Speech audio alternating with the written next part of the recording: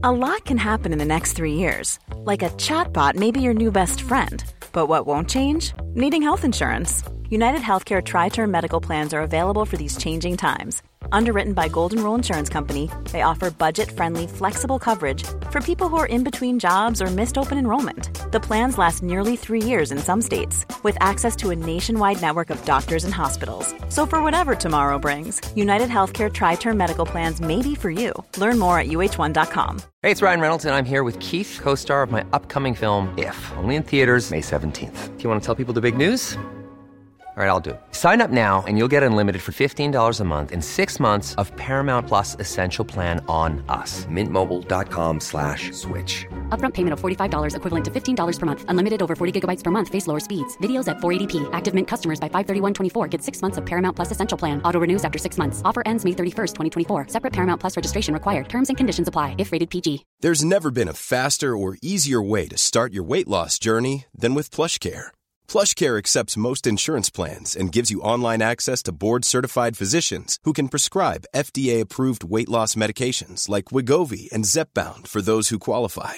Take charge of your health and speak with a board-certified physician about a weight loss plan that's right for you. Get started today at plushcare.com/weight loss. That's plushcare.com/weight loss. plushcare.com/weight loss.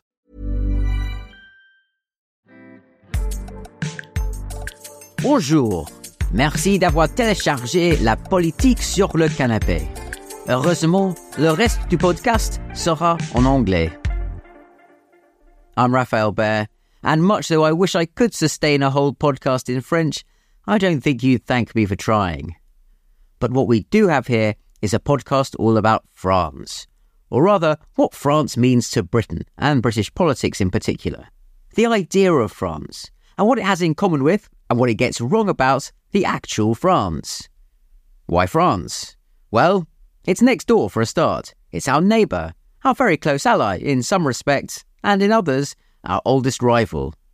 And this very week, that's the first week of March 2023 if you're listening back some other time, Rishi Sunak is crossing the channel for a bilateral summit meeting with President Emmanuel Macron. This isn't a podcast about that meeting, or the political context around it. It was recorded before Rishi Sunak had done his deal in Brussels to tweak the Northern Ireland Protocol of the Brexit deal, which will certainly lighten the mood music around the summit. But I'm interested in the bigger picture, the cultural mythology around relations between these two countries. How is it a place that is so close and with which we have so much in common can still be so alien? Have our respective cultures and political traditions evolved in ways that make us unusually prone to misunderstandings? It sometimes feels that way.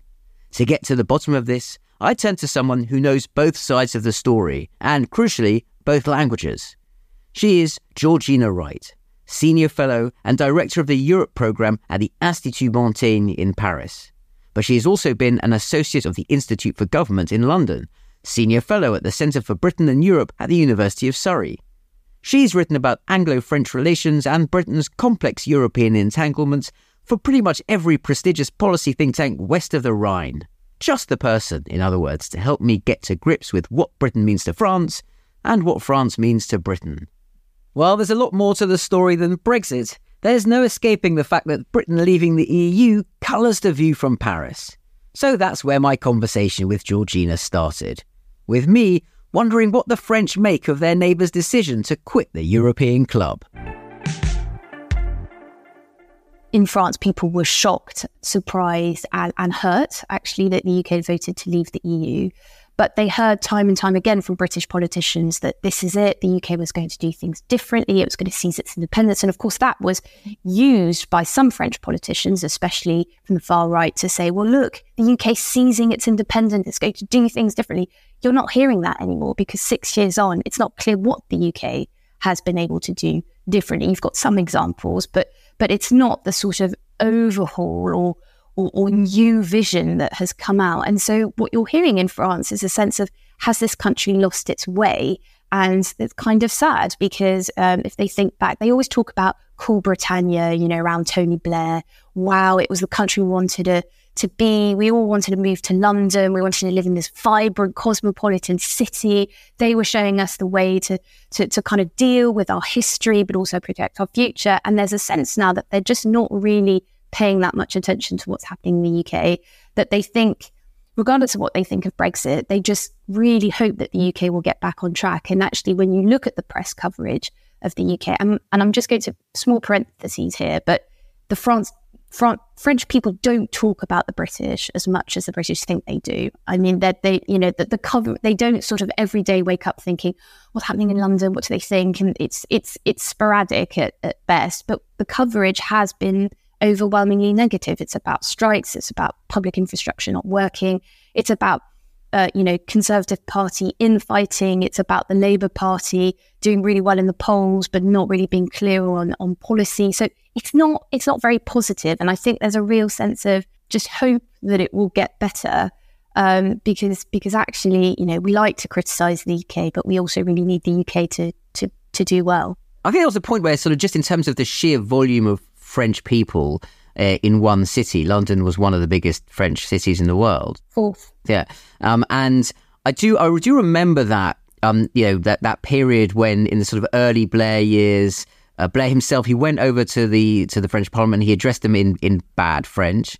The Union Jack was a sort of a fashion symbol, and you sense that, and particularly in France, the way that it was worn in a way that I've never seen a French tricolour worn, on sort of swimming trunks in Britain. Not that I go around looking at people's swimming trunks, but you know what I mean. It was just a sort of it was an emblem that transcended just a sort of national flag thing. I don't know. That seems to be connected with that whole era of globalization where everything seems to be working, the post-Cold War moment, and where sort of liberal capitalism was very dynamic, and it felt that sort of Britain had caught a wave, and actually France was the slightly declining, stagnant, stale one that needed to look up. And then so I wondered to what extent, parking Brexit, there was also a sort of a post-financial crisis thing happened where everyone went, oh yeah, actually that British model, maybe that wasn't such a good idea after all.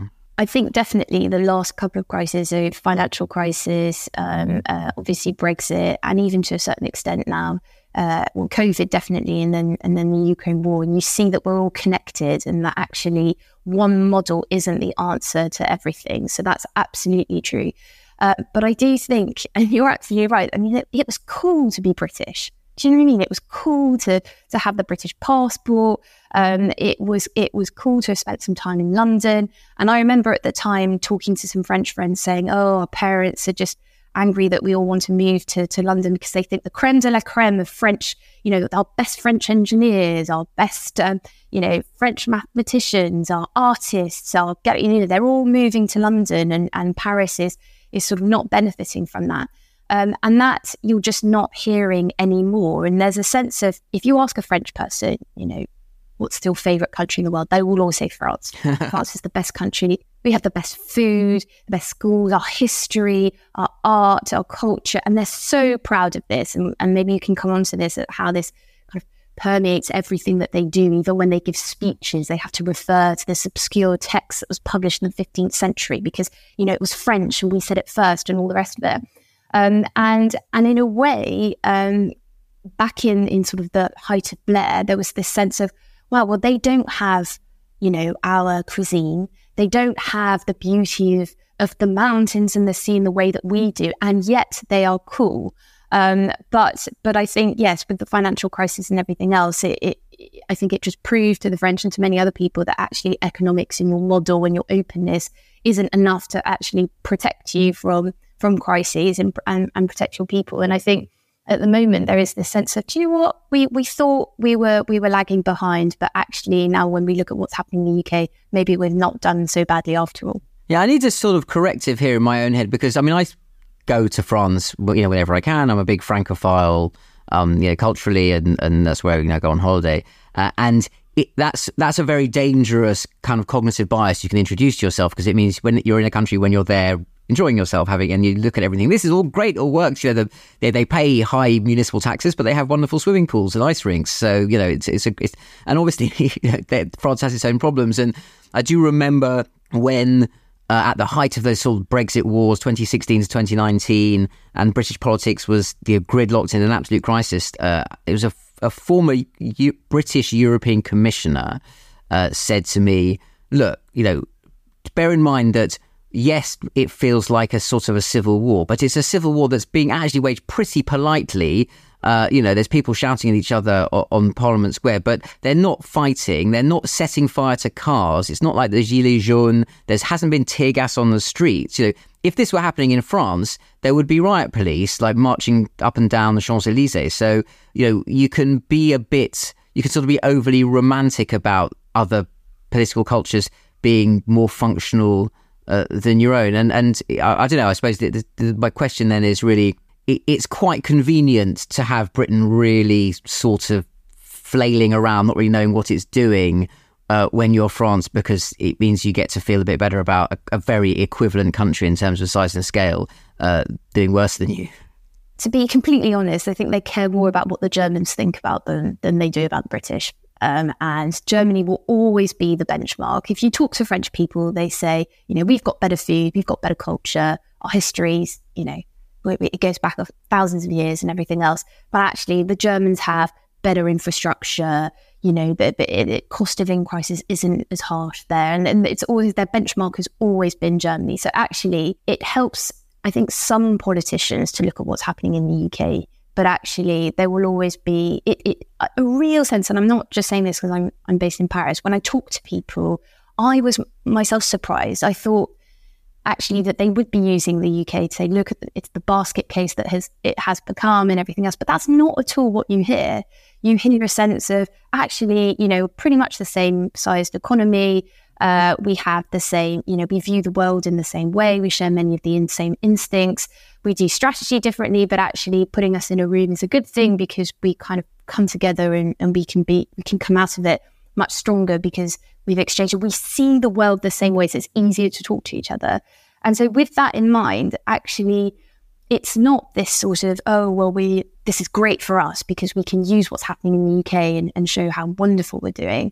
But there is, by default, still a sense of, well, maybe we don't have it so bad. So it's not to use it as a look at what's happening, but much more at a kind of, let's stop and pause and look at what's happening in France and maybe realise that things aren't so bad. But also the other thing I'd say is, if you talk to the average French person, they don't really know what's going on in other countries at all. And so they will always say, we have the worst infrastructure, we have the worst healthcare system. To foreigners, they'll say everything's the best. We have the most beautiful country, the best infrastructure, we have the best opportunities. But actually, when they're talking amongst themselves, they always feel that it's much worse than anywhere else in the world. So I think there's a difference between politicians looking at what's happening elsewhere and using that, and then the average person who will kind of just look at what's happening in France and sort of decry the fact that food isn't as good as it used to be. It's so much more expensive. I mean, when the price of the baguette went up by like 10 cents, I thought people were going to, riot in the street. And that's the final thing I'd say, where this sense of revolution you have to fight, it's very much in French DNA. And so in a way, when people go to the streets, of course, when you see cars blow up and everything else, that is a cause for worry. When people are out in the streets and fighting and saying harsh words, that's part of, people are like, well, that's how you change things, is by fighting and shouting and being very loud. So it's also a different approach, I think, to striking and saying things. Yeah, this is incredibly interesting. I agree. I mean, certainly it's been put to me that, actually Britain could benefit from having a little bit more of that sense of the agency of the people, and that coming out on the streets is part of the dialogue that you have with power and with leadership. And this is essentially a sort of a fork in the road that opened up in 1789 and the French went down one way and Britain went down another. You've written, I think, as well about the fact that just in strategic terms, they're Europe's two nuclear powers, similar sized army, the Franco-British alliance in security and defence will always be something different to what France has with Germany for all sorts of historical reasons. That's even true after Brexit. And then you have this tension between that as just a serious, pragmatic, strategic thing that makes these two countries destined to have a relationship, and also they're next to each other. And then this almost unusually extreme sense that the political cultures are so different and so divergent. And I can't tell whether that's exaggerated. Intuitively, it feels very, very true to me. There's something about French political culture that, as someone who observes it and watches it and tries to understand it, I keep thinking, wow, this is properly alien for a country that's so near to mine. Yeah, and they will, I think, exaggerate those differences, both the British and the French, when they meet. So they will say, well, look at us, we do things so differently. The French will say, we'll spend hours talking because that's how you make better decisions. Whereas the British will say, no, you come to a meeting knowing what you want, 3 points, and then you're going to discuss this particular thing, and then you'll try and find a compromise. So it's a very different approach.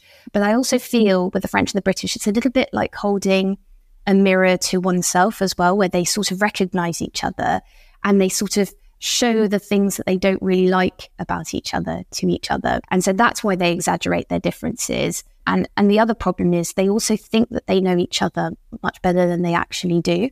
And so I, for example, remember distinctly, I think it was about a year ago, sitting in a meeting where you had British and French officials and think tank. It was just a general kind of a meeting where we were discussing, I think, what France and the UK could do together for European security or something like that. And you had a point of style which was distinctly different. So you had the French person coming in all guns blazing. This is what we think. This is what we don't like. And this was what we're proposing.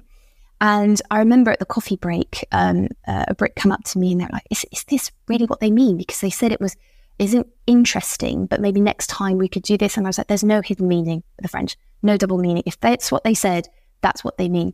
Whereas I saw then the British official go, perhaps you'd like to consider this. And that was completely lost on the French, because perhaps you might like to consider means it's nice to have, it's not a must have. Whereas actually, you can ignore this, yeah. Actually, what the British official was saying was making a major point of disagreement, but it was so coated in kind of, I would approach this by, suggesting, and that just doesn't work. So in a way, that's so interesting. And so I know exactly what you mean, that sense that is a British thing of saying, well, had you considered the possibility that actually there's another way of doing this, which actually means that is a terrible idea. There's no way we can do that. Sorry, carry on. No, I was just saying another example, which this is something someone had to come up to me after 6 months and say, you should really stop saying this because it's really stressful for the French or French interlocutors. Because when you meet someone in a professional context in the UK, you'll say, how do you do? You don't really, the person's not going to say, well, actually, I had a really bad night. I'm not feeling great. And I've got, they just go, oh, fine, or how do you do? And so in French, I would say, well, comment allez-vous? How are you? And I could tell that the French person was like, oh my goodness, why is this person up? Because I'm going to have to now respond, but I don't know this person, I feel. And, it's a way because they are very frank and they are very honest. And so if you ask them a question, that usually means that question is the question you're asking. You're not saying it just because, that's a thing that you do, or because, you don't actually care. So there's a real difference in approach. That's really interesting. And also that was interesting. I mean, it was slightly different with the Brexit negotiations because there you had the issue that the Commission had its mandate and had its negotiating position. I mean, Michel Barnier is French, right? But he's also representing the Commission, and he, so to an extent, there was a strategic decision by the Commission to say, look, we're literally going to put all the position papers on the internet. We're just going to know what we say. There's no hidden meaning. This is actually the position. So there was an element of that, of what you've just described in that. And also just that was, they had to do that because of the institutional complexity of trying to get 26 member states on board. But at the same time, on the other side, on the British side, there was definitely an element of the officials still wanting to do official British-style negotiation. The British politicians back in the UK briefing the Sun and the Mail to say, we're going to stick it up their baguette or whatever it is they would say, we'll hit them on the head with our, we'll tweak the frog's legs, whatever horrible sort of thing they said. As if it didn't really matter because everyone knows that that's not really what they were thinking, or it's all right, it's our domestic audience and no one reads British newspapers. Like they do, they can read your newspapers. And is that distinction? That doesn't happen. I get the impression that's not quite the same in France. And also the big difference is, and I think British people often forget this, Macron is the head of state. he's not just the head of government. He's not the head of government, even though sometimes he likes to act like prime minister and president. He is the head of state. And so in a way, the French feel that they can criticize their head of state as much as they like because they have elected or not, this person in office. So, the reason why he's in office is because the majority of French people voted for him, but they don't appreciate it when foreigners criticize it because he's the head of state. And that's why there's so much interest around the monarchy. I mean, there's of course history in the fact that the UK retained its monarchy and France went down a different route. That's a very euphemistic way to say cut off his head, but yes. Oh yeah. Well, I'm still British even though I've been in Paris for a while. But when you attack the head of state in that way, they don't appreciate it because they say, remember that he is our head of state. So we're allowed to criticize him, but not you. Ryan Reynolds here from Mint Mobile. With the price of just about everything going up during inflation, we thought we'd bring our prices down. So to help us, we brought in a reverse auctioneer, which is apparently a thing. Mint Mobile Unlimited Premium Wireless. How to get 30, 30, bit to get 30, bit to get 20, 20, 20, bit to get 20, 20, bit to get 15, 15, 15, 15, just $15 a month? Sold! Give it a try at mintmobile.com/switch. $45 up front for 3 months plus taxes and fees. Promo rate for new customers for limited time. Unlimited more than 40 gigabytes per month. Slows full terms at mintmobile.com.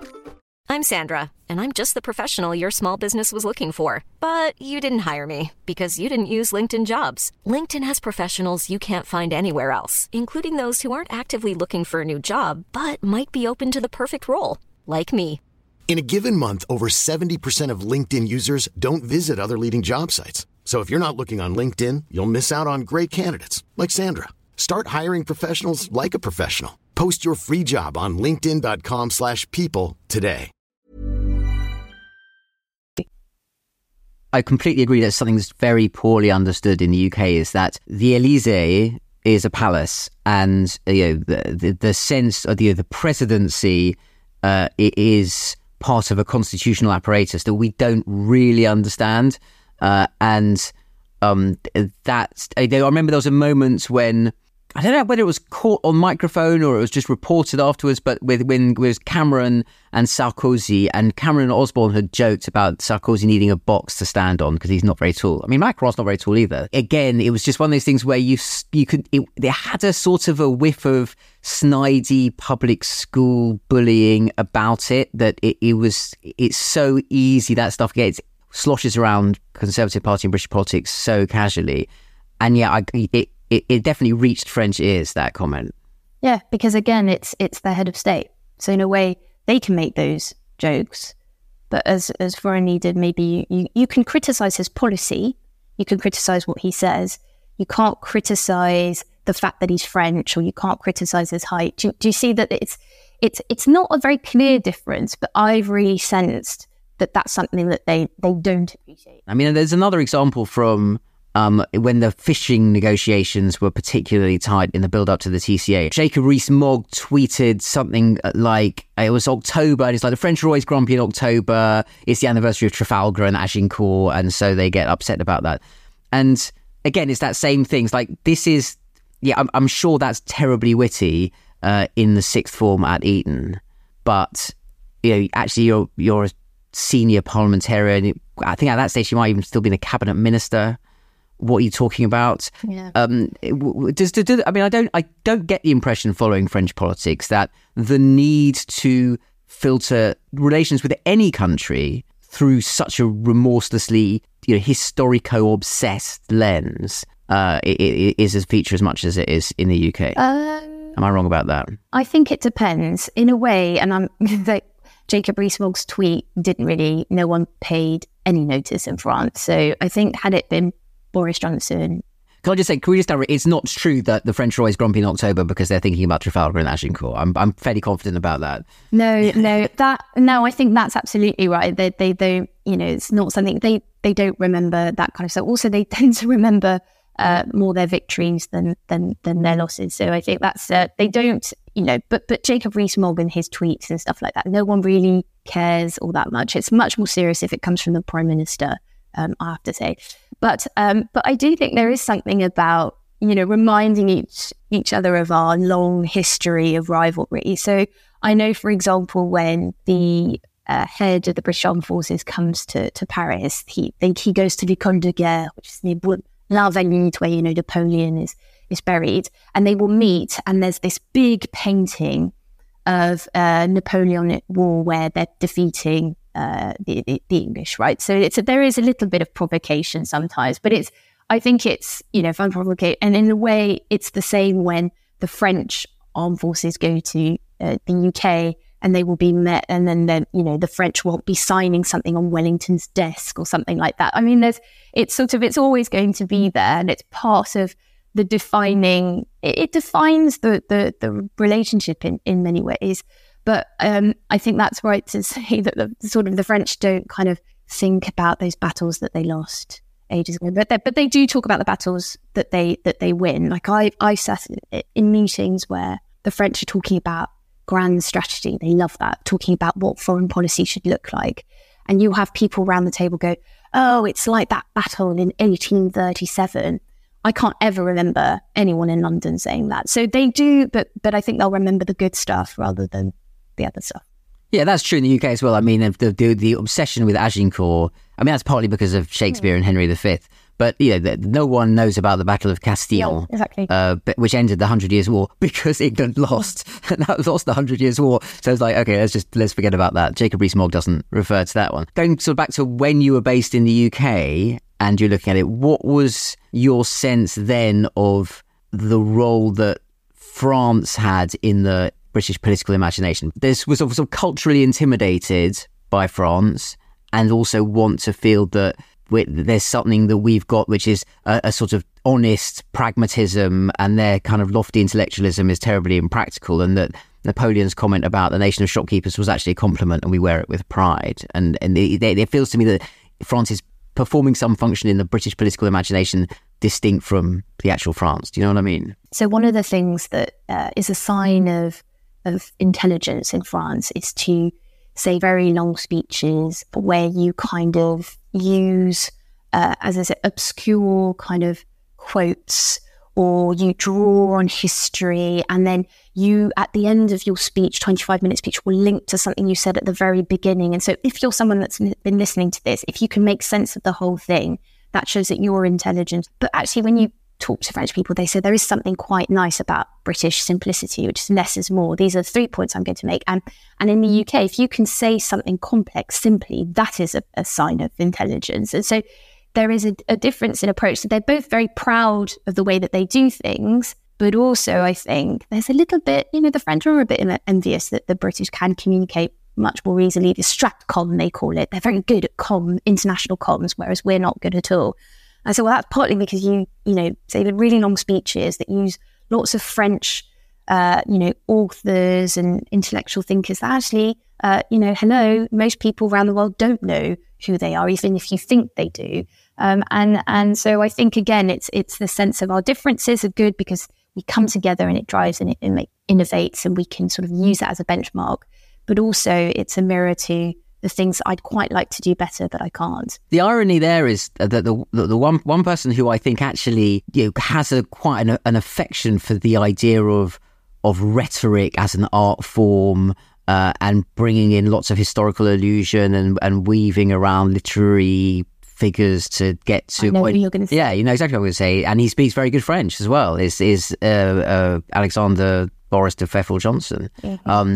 But he becomes a sort of a pastiche of that sort of thing. Is it? So I might just have a sort of factual thing here. I remember learning at one point that actual formal rhetoric is much more part of the French education system than the UK one. So the idea that un discours, that how you would express yourself in those terms is sort of valued in the process. Is that still the case? Yeah, and the richer your vocabulary, the more intelligent you are.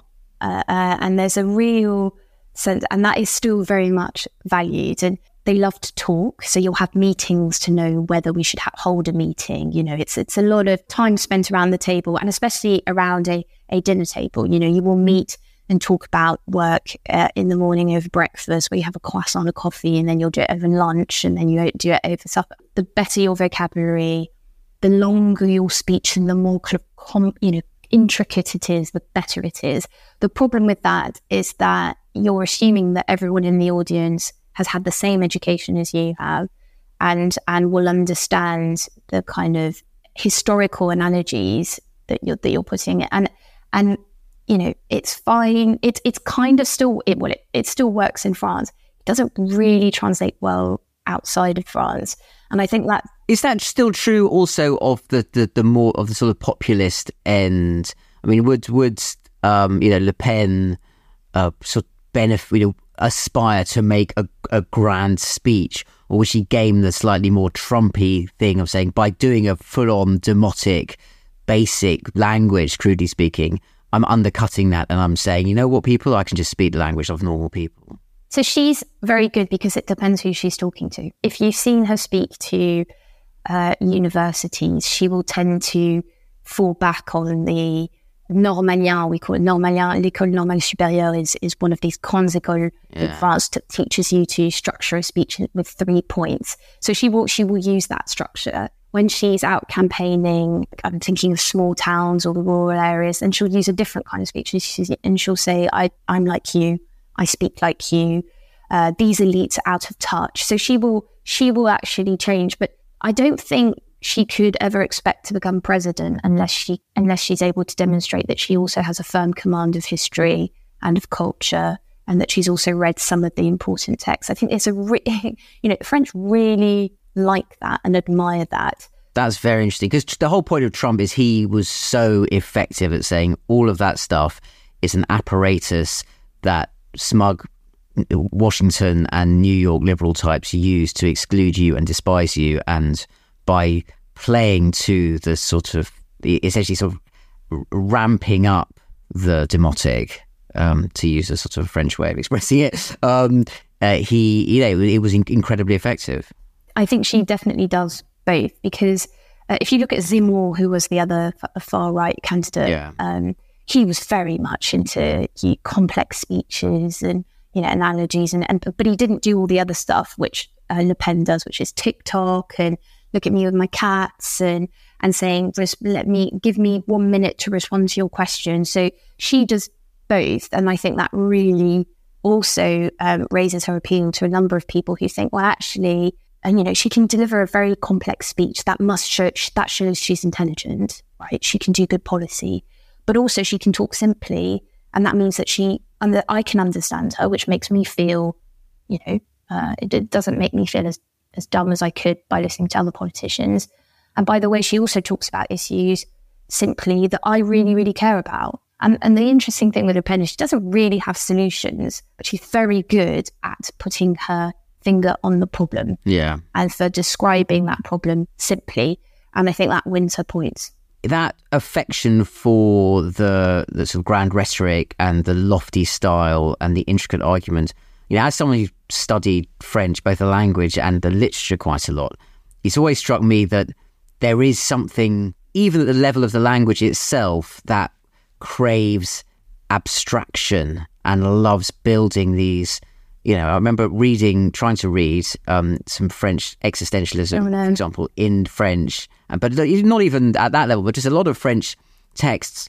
I always feel that it's building this elaborate, sort of crystalline structure of abstraction I can sort of see and admire in my head while I'm reading it. And then when I close the book, I can't remember any of it, and I can't hold on to it because it's so abstract. So the French would say to you, mais Raphaël, the answer is very clear. It's just that you haven't taken the time to speak about what you've read with friends, or the wine, the coffee. Honestly, this is what they will say. So sometimes I read an article. J'attends les invitations. Exactly. Well, I will make that happen. We will go to somewhere where Sartre used to, meet all his friends, and it's a joke, but really it's not a joke. I mean, just downstairs from where I live, there is on the corner this. It's an imprimerie, so they printing shop, and every Tuesday night, a group of people, I think average age must be like 80, and they're drinking red wine, and they're talking about things that they've read. And I mean, it actually happens, and it's happening just downstairs. So one night I went, and then, but then I sort of haven't gone back, because they just expect you to have time to read lots and lots of very intricate things, which I sadly don't have the time right now. But what the French would say is, it's normal you haven't understood everything. The reason, but you've read it, and now we've got to talk about it. And we should spend as much time talking about it as you have spent reading it.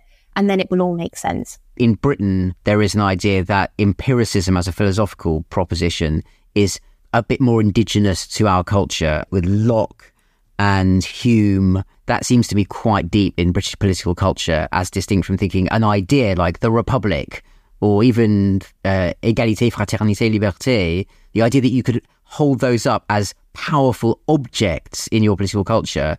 I'm not sure. I don't think we have that here, actually. Well, actually, freedom is complicated. That might be talking whatever the French for bollocks is. Les conneries, I suppose, would be the French for bollocks. I think you're right. And I think the French, the fact that it's abstract doesn't really matter, because it inspires you, it leads you on into a path of that idea of becoming more concrete. And you do it by talking, you do it by reflecting. It's actually the journey matters almost as much as where you're going to end up. Whereas I think that's not the same Hume and the empiricist approach, which is very much, we need to know what we're trying to achieve, and then the path becomes much clearer. So it's a different approach, but actually ultimately probably end up roughly the same, in the same place. The more abstract the idea, the better, frankly, because then you're giving yourself as much space as possible for that journey, and it could go in all, it could go to the right, it could go to the left, you could pause for a bit and then observe and then come back to it.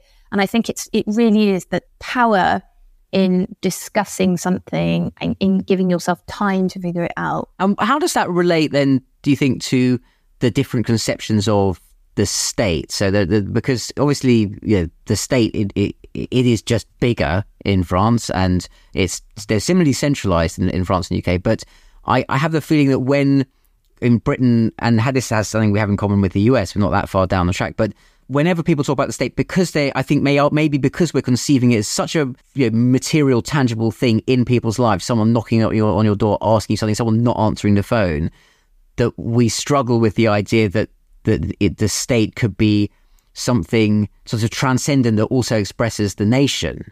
Whereas in France, maybe I'm wrong, but you don't have that quite the same anti-state rhetoric, because l'État, it represents the Republic. Yeah, absolutely. I think there are two things here. The first is l'État protège. It protects you, and it's up to the state to make sure that you have time to think, to eat properly, to enjoy your life. And so there's a lot of kind of pressure on the state to work. And that's why, there's this revolutionary instinct, and people go to the streets when they feel that the state isn't doing as much to enable French people to live and lead their lives the way that they want. There is this huge onus, and everyone is part of building that state and that collective, and because it conditions the way you live, and it helps, and everything can be linked back to the state. But then there's the second point which you're saying, which is the state and as a concept, and it's not just an institution. It's much more than that, and it's sort of a reflection of France and French society. I think that's also true, because it plays again such a big role in enabling people. In people's minds, the state plays such a big role in enabling them to live the life that they want, and so they want it to be working well and to be a perfect reflection. It has to work well because it is the reflection of French society. So yes, it is different. Thinking of a conversation I had with a farmer in Dordogne region who told me, and again, it's a classic thing. I mean, these sorts loved speaking, it's sort of quasi-philosophical discussions about the nature of French society and politics, while also sort of unpicking how to get the most out of your CAP subsidies in a way that it's not a conversation I have ever had with any British farmers. But something he said to me was, what you have to understand about France is it's basically the last surviving Soviet republic. And that, but I think, and the point being sort of, there is something, what we were just describing in terms of relationship with the state. I wonder to what extent that goes down to a really quite fundamental difference in how much purchase individualism can get on the politics. That Britain is, there is something fundamentally more collectivist in a political culture that has that concept of the state as representing the nation, as distinct from the fact that the resistance to ID cards in this country is so strong. We're moving more. We are sort of halfway between a French model and an American view that essentially your individuality is a moral principle that is compromised as soon as the government tries to protect you. The idea of the l'État protège is sinister to a large number of American ears, and increasingly, I think, British ears on the conservative side.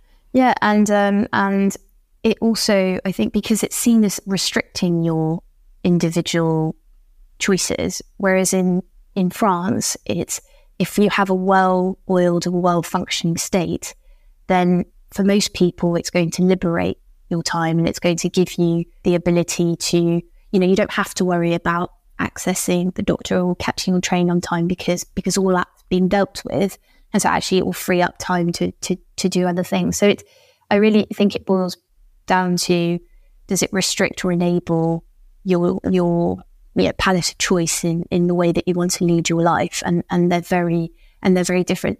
But I think also what you see in the United States now is people not being anti-political, but they've become anti-system. They think that it's not actually politicians who are against them, it's the whole system that is against them. Not everyone, but some people think that. And so actually the only way that you can resolve that is by breaking down the system completely, rebuilding it.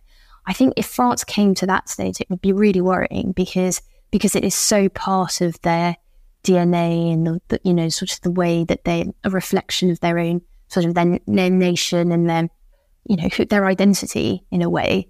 And so now most of the anger is directed to politicians, of course, and the way that they are running the system, but it's not against the system itself. So if you talk to people, taxes are higher in France, but if you ask people, are you happy to pay higher tax? They say, well, yes, if actually it means that my healthcare will be better, education will be, better, that I can sort of eat tomatoes and potatoes that were French produce, and that there's a way they're willing to kind of pay more into it because they see it as fundamentally it's so important to the way that they lead their lives. So I think if they really turned against the state, that would be really problematic. And the day they become anti-system, I really would struggle to see how France could.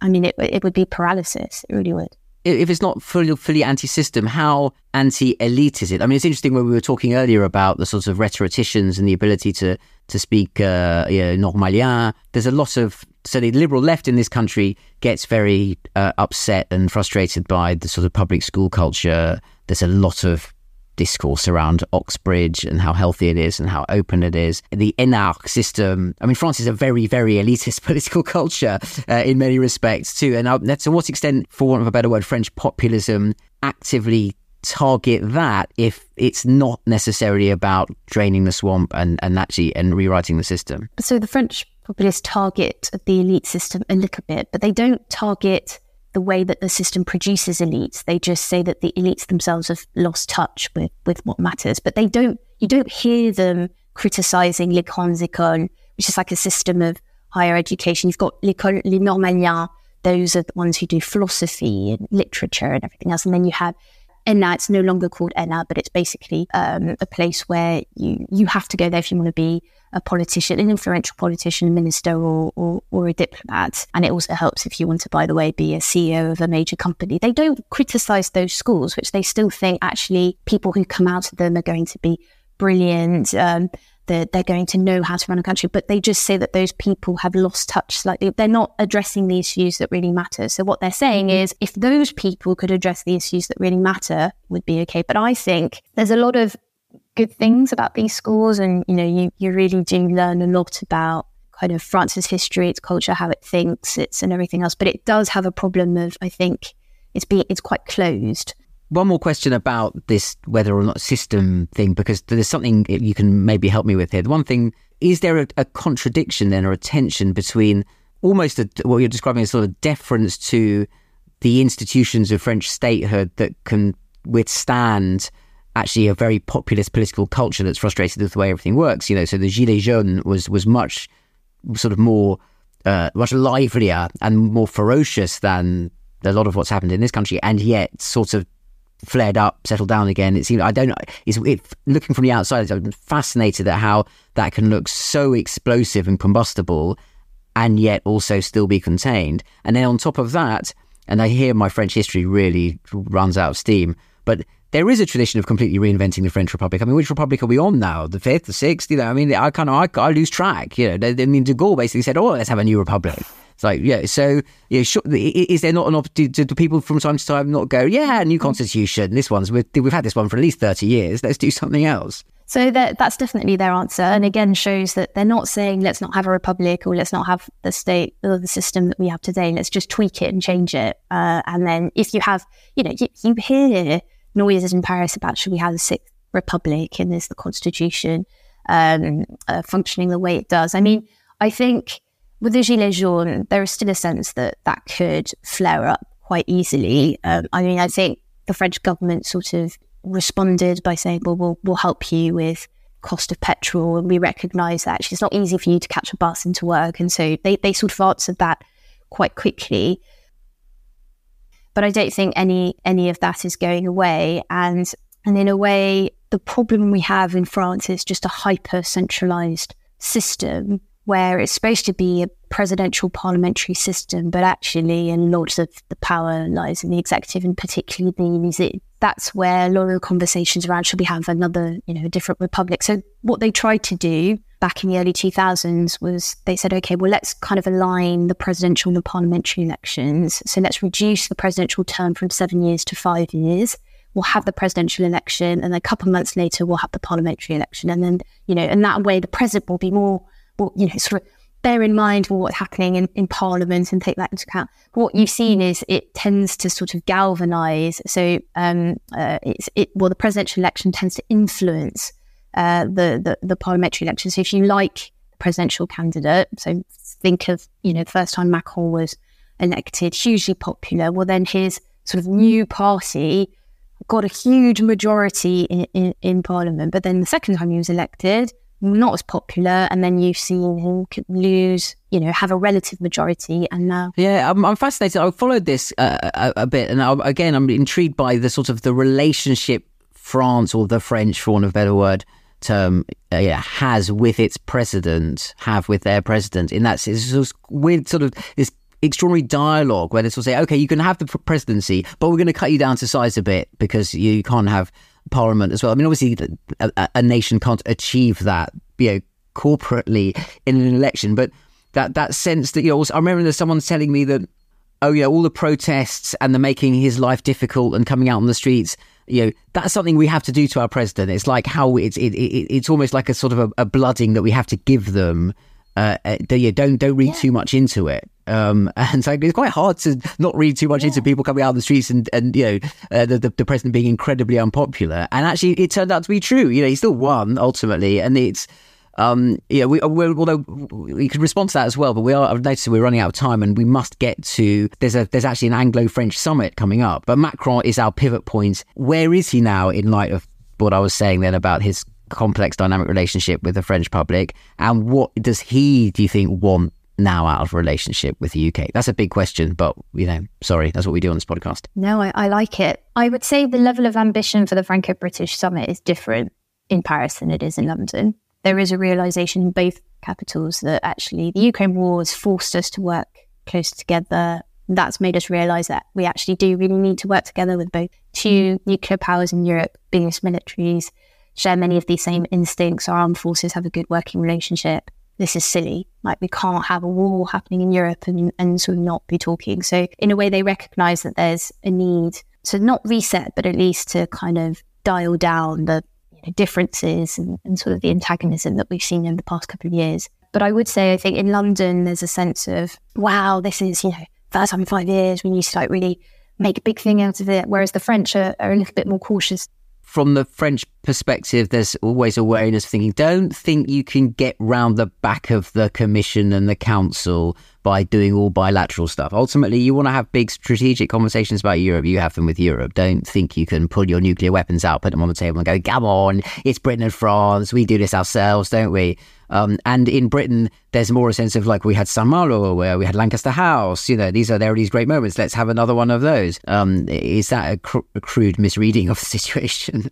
There is a sense in Paris that London tries to use bilateral or like relationships with individual capitals as a way to bypass and ignore the EU.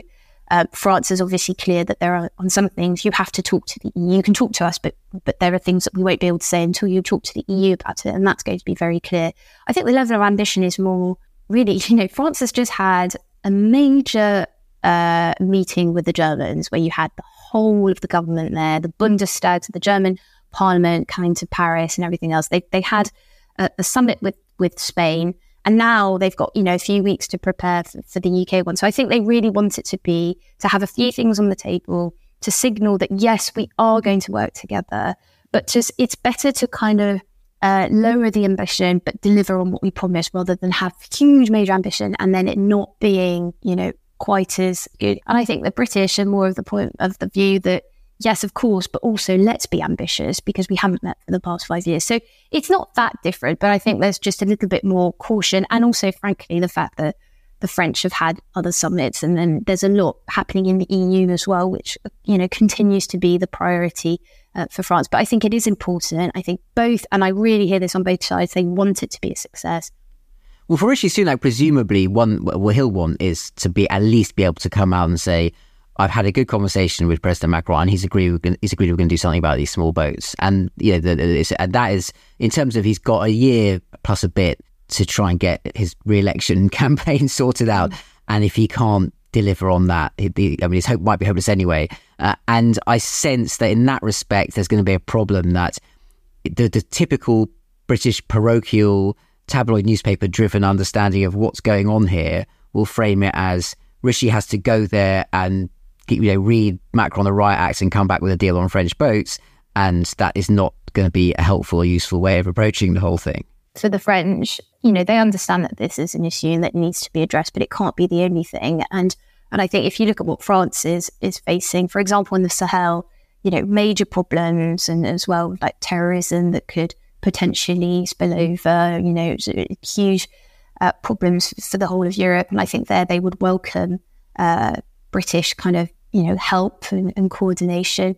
And then there are a number of things about Ukraine, the Indo-Pacific, how our armed forces can do more together. I think it can't just be about the small boats, but, the French aren't naive. They know that this is politically very salient for Rishi Sunak. But the question is, can both sides find a compromise that basically Rishi Sunak can sell back to the UK and say this is a major win, and that France can sell us we're not losing sovereignty. We're still, we are still responsible for what happens on our shores and everything else. So it is tricky, and I think the asks on both sides are very different. But I think the only way that can be solved is if there are other things on the table. And I'm sure London is already thinking about, well, what could we offer the French that could really help them and that would make this decision easier for them to kind of compromise on. Okay, and I've just looked at the time, and as usual, we've just rambled on very enjoyably, but for quite a long time. So, and you've got more important things to do. So, just last question and a half, really, which is, first of all, what is that thing that Britain could offer France, and also then more broadly, obviously Brexit isn't done; it's never done, but there is a sense that British political culture has internalised the idea that we lost our minds and maybe need to just grow up a bit, at least around sort of Whitehall on around Downing Street, and that's what Keir Starmer is pitching himself as. Does that mean we can be optimistic that actually an Anglo-French relationship alliance, the boats is listed a bit, but it's not going under the water? This is going to just sort of sail on and on because geography and economics and history and culture. I really hope so, because actually I think they have a lot to learn from each other. They approach things sometimes differently, but they share the same instincts, and it's just, I think the world is a better place, frankly, if the French and the British talk to each other. What could the British do for the French? As I said, I think something in the Sahel would be helpful.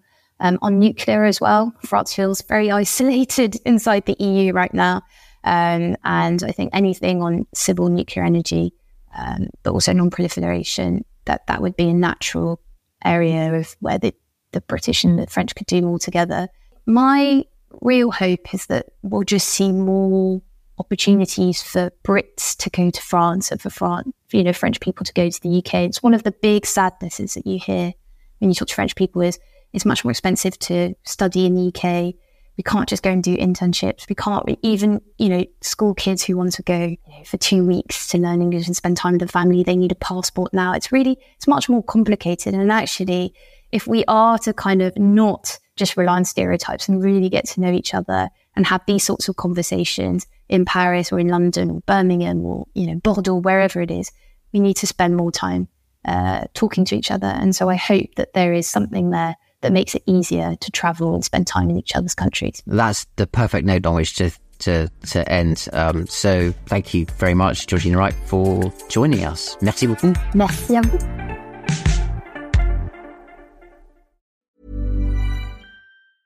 Planning for your next trip? Elevate your travel style with Quince. Quince has all the jet-setting essentials you'll want for your next getaway, like European linen, premium luggage options, buttery soft Italian leather bags, and so much more. And is all priced at 50 to 80% less than similar brands.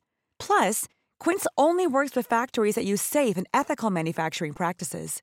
Pack your bags with high-quality essentials you'll be wearing for vacations to come with Quince. Go to quince.com/pack for free shipping and 365-day returns.